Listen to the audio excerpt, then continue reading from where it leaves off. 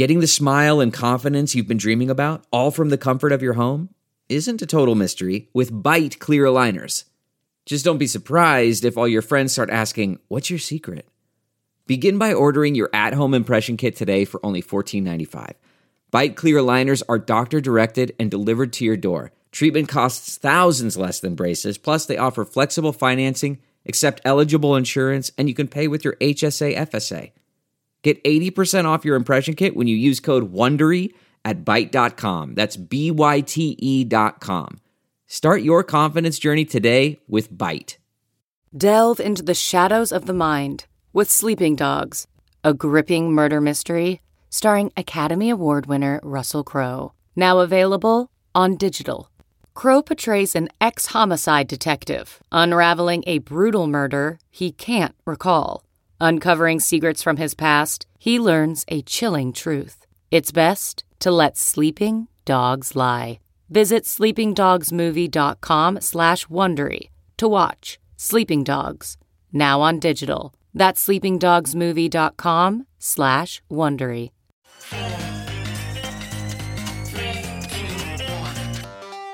Welcome back to The Breakdown with me, NLW. It's a daily podcast on macro, Bitcoin, and the big picture power shifts remaking our world. The Breakdown is sponsored by Nexo.io, Chainalysis, and FTX, and produced and distributed by CoinDesk. What's going on, guys? It is Sunday, August 28th, and that means it's time for Long Read Sunday. Before we get into that, however, if you are enjoying The Breakdown, please go subscribe to it, give it a rating, give it a review, or if you want to dive deeper into the conversation, come join us on the Breakers Discord. You can find a link in the show notes or go to bit.ly/breakdownpod. Also a disclosure, as always, in addition to them being a sponsor of the show, I also work with FTX. This week for Long Read Sunday, we're continuing the theme of censorship discussions in the wake of OFAC sanctions of Tornado Cash. We're going to be reading a new piece by Nick Carter called "If Ethereum Starts Slashing, It Burns." Before we get into that, though, let me do an admittedly radically simplified overview to help set the frame. Ethereum, as you well know, is moving from proof of work to proof of stake. In the upcoming proof of stake model, validators put Ethereum tokens at stake as a way to participate in proof of stake consensus. There is then a random assignment of the right to propose the next block among validators, and a random committee of validators are assigned to sign the block as valid or not. Validators are in control of which transactions they place in the block or exclude from the block to a certain extent, a control that's also present in proof of work. The mechanism to control bad behavior in Ethereum proof of stake consensus is called slashing. If a validator refuses to sign valid blocks or proposes blocks that do not conform to the protocol rules, then their stake can be slashed. In other words, some amount of their token stake is burned. Right now, it's not super clear if consistently proposing blocks without otherwise valid transactions that are censored by some regulator will be a slashable offense. It does seem that refusing to sign blocks that contain valid but censored transactions which have been proposed by other validators would be an action which leads to a validator getting their stake slashed. But it's far from clear how that would work in practice. The concern is that validators will be pressured by regulators to refuse to sign blocks that contain sanctioned transactions.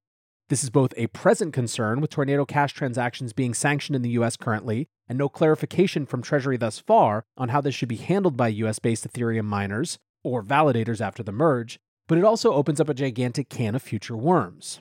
Many believe that if regulating the contents of a block is technically possible, then it's almost a certainty that regulators will be tempted to enforce censorship of transactions using this method.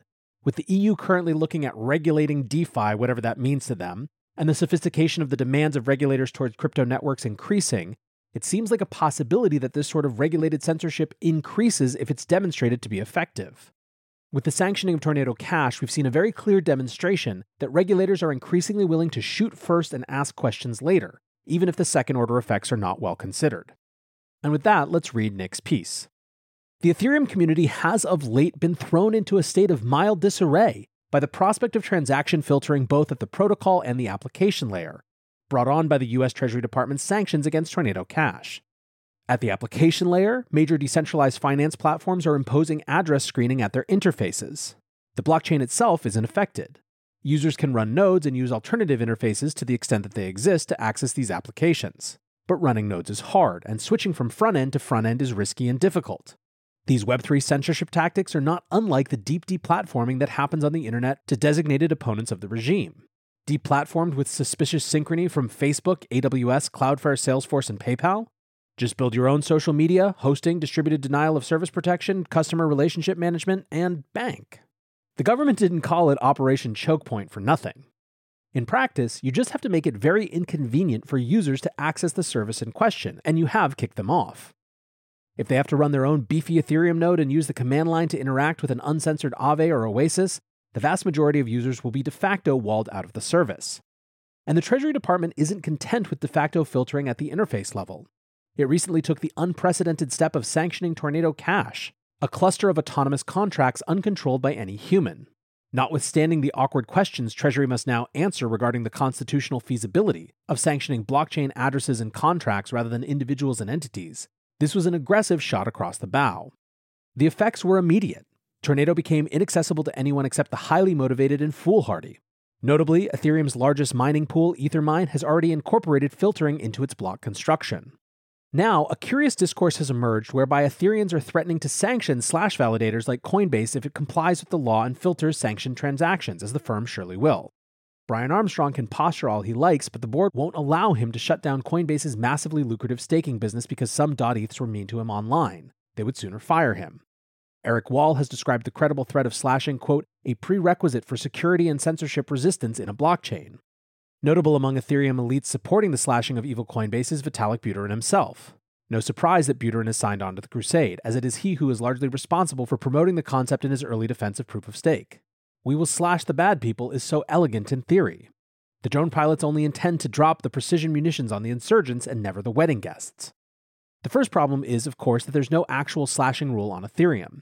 Any imposition of one, taking away stake tokens from validators, would be contrived and arbitrary, effectively unconstitutional.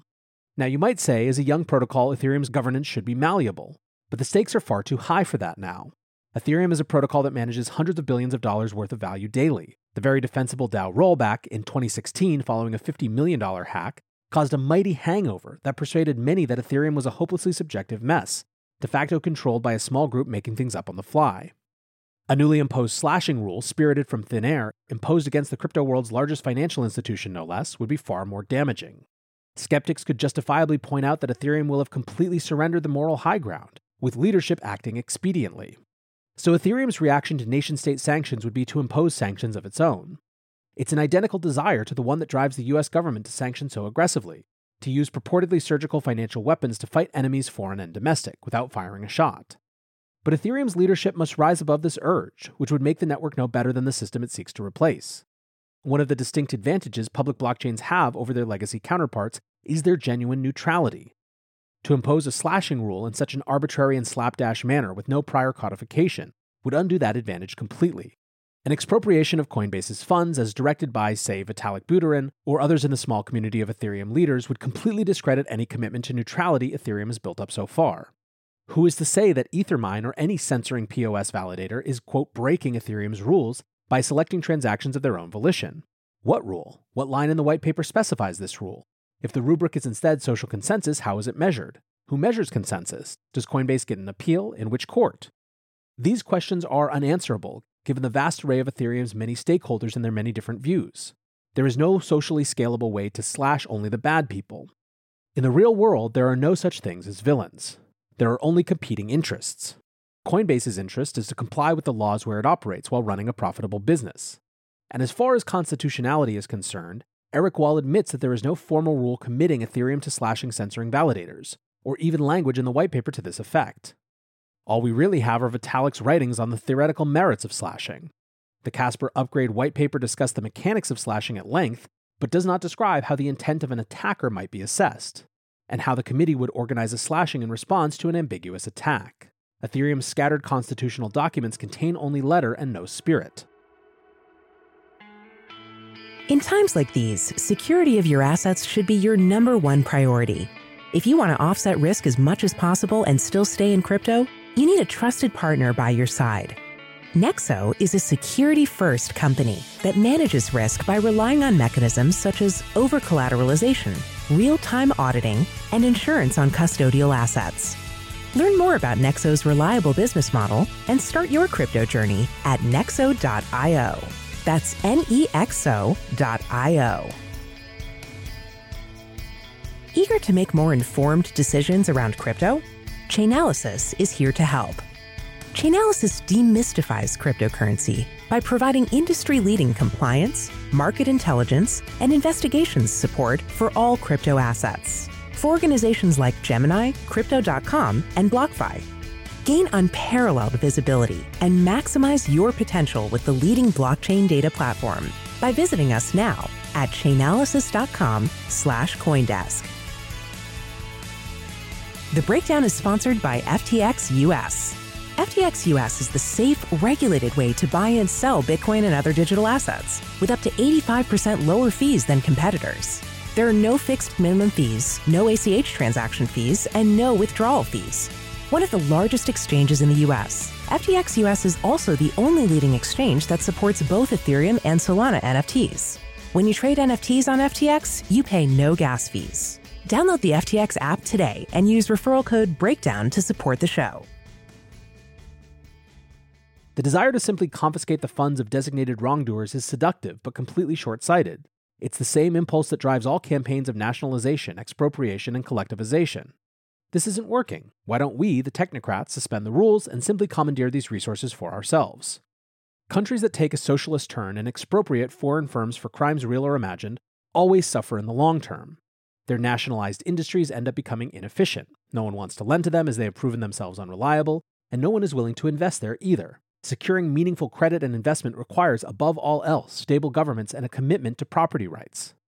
If Ethereum protocol elites arbitrarily sanction validators like Coinbase, they could suffer the same fate as an expropriating national government. The very best, most technically resourced and protocol-aligned firms would cease to work on behalf of the protocol. The risk of theft would dissuade others from investing in the infrastructure which keeps the system running. Now, this is not to say that if major validators impose sanctions-related filtering at the protocol layer, Ethereum is doomed. I am not advocating that Ethereum fight with one hand tied behind its back by moving to POS while spurning the slashing component. Simply remaining on proof of work, this oughtn't be taken as any endorsement of any fork, would likely abate the problem. Stake exposes consensus to government will through regulated financial institutions, which are slated to dominate validation, whereas proof of work is far more distributed and covert. Switching mining pools is instant and trivial. With POS, it's cumbersome. The validator set churns constantly in proof of work, and there is no hardware bottleneck as Ethereum still uses mostly GPUs. In light of this state-level attack, I do question the prudence of the rush move to proof of stake, empirically dominated by large regulated custodial institutions. But this doesn't mean Ethereum could never recover from a portion of its validators engaging in filtering. Ultimately, the question of unfiltered consensus comes down to decentralized block templating as well as production. Both are necessary, but neither is sufficient on its own. Ethereum's odds are likely better in my estimate if it remains on proof of work, but it is not necessarily doomed even post-merge. For instance, I don't buy the argument that the Treasury Department will forbid stakers from building on top of prior bad blocks, effectively creating a Treasury-activated soft fork. For this reason, I am optimistic. Even if large validators do engage in transaction filtering, others will pick up the slack and include the neglected transactions. All of that said, winning key victories against the creeping surveillance state does require that protocols like Ethereum successfully resist this overreach while we win the necessary political battles. It's not enough to complain that you are being badly abused by your government and hope replacements will arrive soon. You have to hold them off first so the political case is all the stronger. A law that is blatantly incompatible with technology and popular will is a brittle one, and one that is liable to be replaced. The greater the tension created by the incompatibility between the state's interpretation of the world and base reality itself, the better your odds are. Ultimately, obtaining the financial privacy that we all seek isn't really a matter of passing or retiring specific regulation. It's not really about the 1970 Bank Secrecy Act, or the third-party doctrine, or the U.S. Constitution's Fourth Amendment, or the precise nature of a central bank digital currency. There's no magical incantation that will restore our lost transactional privacy in a world of digitized payments. No clever constitutional or legal argument, and certainly no line of code. Rather, it's very simply a question of how much we want to reclaim our lost freedoms. Holding off the censor and maintaining the orderly function of these open monetary protocols is a necessary prerequisite. To achieve genuine change, we must understand that in a common law republic, laws are malleable and can and do adapt to new realities on the ground. We do have a new reality. Just take Tornado Cash, now twisting the government into indefensible contortions as it attempts to impose an ancient sanctions doctrine on a new terrain. I'm optimistic that, whether legislatively or in the courts, we will eventually win. But to even pose these hard questions, blockchains have to endure first, preemptively compromising blockchain neutrality and worse, showing that a small cabal of leaders can change core constitutional rules at a moment's notice, would do the government's job for them. If I were Treasury Secretary Janet Yellen or Senator Elizabeth Warren, I'd be thrilled that Ethereum leadership was considering debauching the protocol's neutrality with a panicked reaction of this nature. I'd be much more fearful if Ethereum leadership recommitted to a truly neutral system that makes the highly politicized dollar infrastructure look like an embarrassment. So this is a really interesting and nuanced take from Nick. And to be clear, the Ethereum community has basically done nothing but debate these exact issues for the last 2.5 weeks or whatever it's been since the Tornado Cash sanctions came. Part of what Nick is reacting to is, in fact, how vociferously many people in the Ethereum community want to preserve censorship resistance at the protocol level. What that group is grappling with is the reality that in the new proof-of-stake model, regulated financial institutions that represent significant parts of the stake might be pressured to censor transactions. Nick is going a layer further, though, and actually arguing, I believe, that it would be even worse if Ethereum decided to punish those actors for complying with the law, rather than remaining neutral, even if neutrality means allowing certain large regulated actors to censor transactions. Coinbase, who's become a model for this discussion, currently represents something like 14.7% of Ethereum staked on the Beacon chain. To Nick's point, Coinbase is positioning themselves as a defender of censorship resistance. Luke Youngblood, who used to work at Coinbase, said, "As someone who helped build Ethereum staking for Coinbase would fight this and wind down their product before they'd censor transactions. Censorship resistance is one of the first principles of crypto. One thing you might not know is that all of Coinbase retail Ethereum validators operate outside the US for tax purposes. So not only will they fight censorship to their last dying breath, it's a stretch for US regulators to censor transactions." Again, I'm just interpreting here, but I think that Nick's point is not that Luke's sense of Coinbase's values are wrong. I think what he's arguing is that pressure from shareholders might ultimately win out regardless of those values. This is a big moment for the Ethereum community, and one I think that could lead them to being in a much stronger position. Ryan Sean Adams writes, "Guys, the US government isn't trying to censor ETH validators right now. Let's not get ahead of ourselves. But if they ever do, I'll be on the fork of Ethereum that doesn't censor transactions. Simple as that. Layer 0 is our security layer." Anthony Sassel said something similar. "I want to be very clear on this," he writes.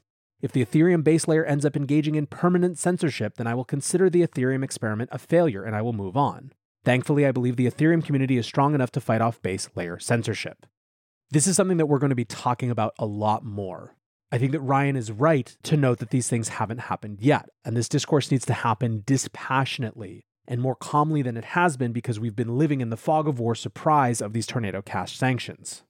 At the same time, the issues are urgent, and ones worth all of us paying attention to. For now, I want to say thanks again to my sponsors, Nexo.io, Chainalysis, and FTX, and thanks to you guys for listening. Until tomorrow, be safe and take care of each other. Peace. I want to tell you about CoinDesk's new event, the Investing in Digital Enterprises and Assets Summit, or IDEAS. The event facilitates capital flow and market growth by connecting the digital economy with traditional finance. Join CoinDesk October 18th and 19th in New York City for a 360-degree investment experience where you can source, invest, and secure the next big deal in digital assets.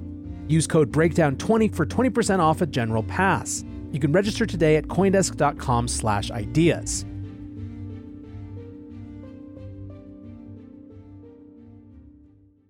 Look around. You can find cars like these on AutoTrader. New cars, used cars, electric cars, maybe even flying cars. Okay, no flying cars, but as soon as they get invented, they'll be on AutoTrader. Just you wait. AutoTrader. Support for this podcast and the following message come from Corient. Corient provides wealth management services centered around you. They focus on exceeding your expectations and simplifying your life. Corient has been helping high achievers just like you enjoy their lives more fully, preserve their wealth, and provide for the people, causes, and communities they care about. As one of the largest integrated fee-only registered investment advisors in the U.S., Corient has deeply experienced teams in 23 strategic locations. Corient has extensive knowledge spanning the full spectrum of planning, planning, investing, lending, and money management disciplines. Leverage Corient's exclusive network of experts to craft custom solutions designed to help you reach your financial goals, no matter how complex they may be. Real wealth requires real solutions. For more information, connect with a wealth advisor today at Corient.com. That's Corient.com. Corient.com.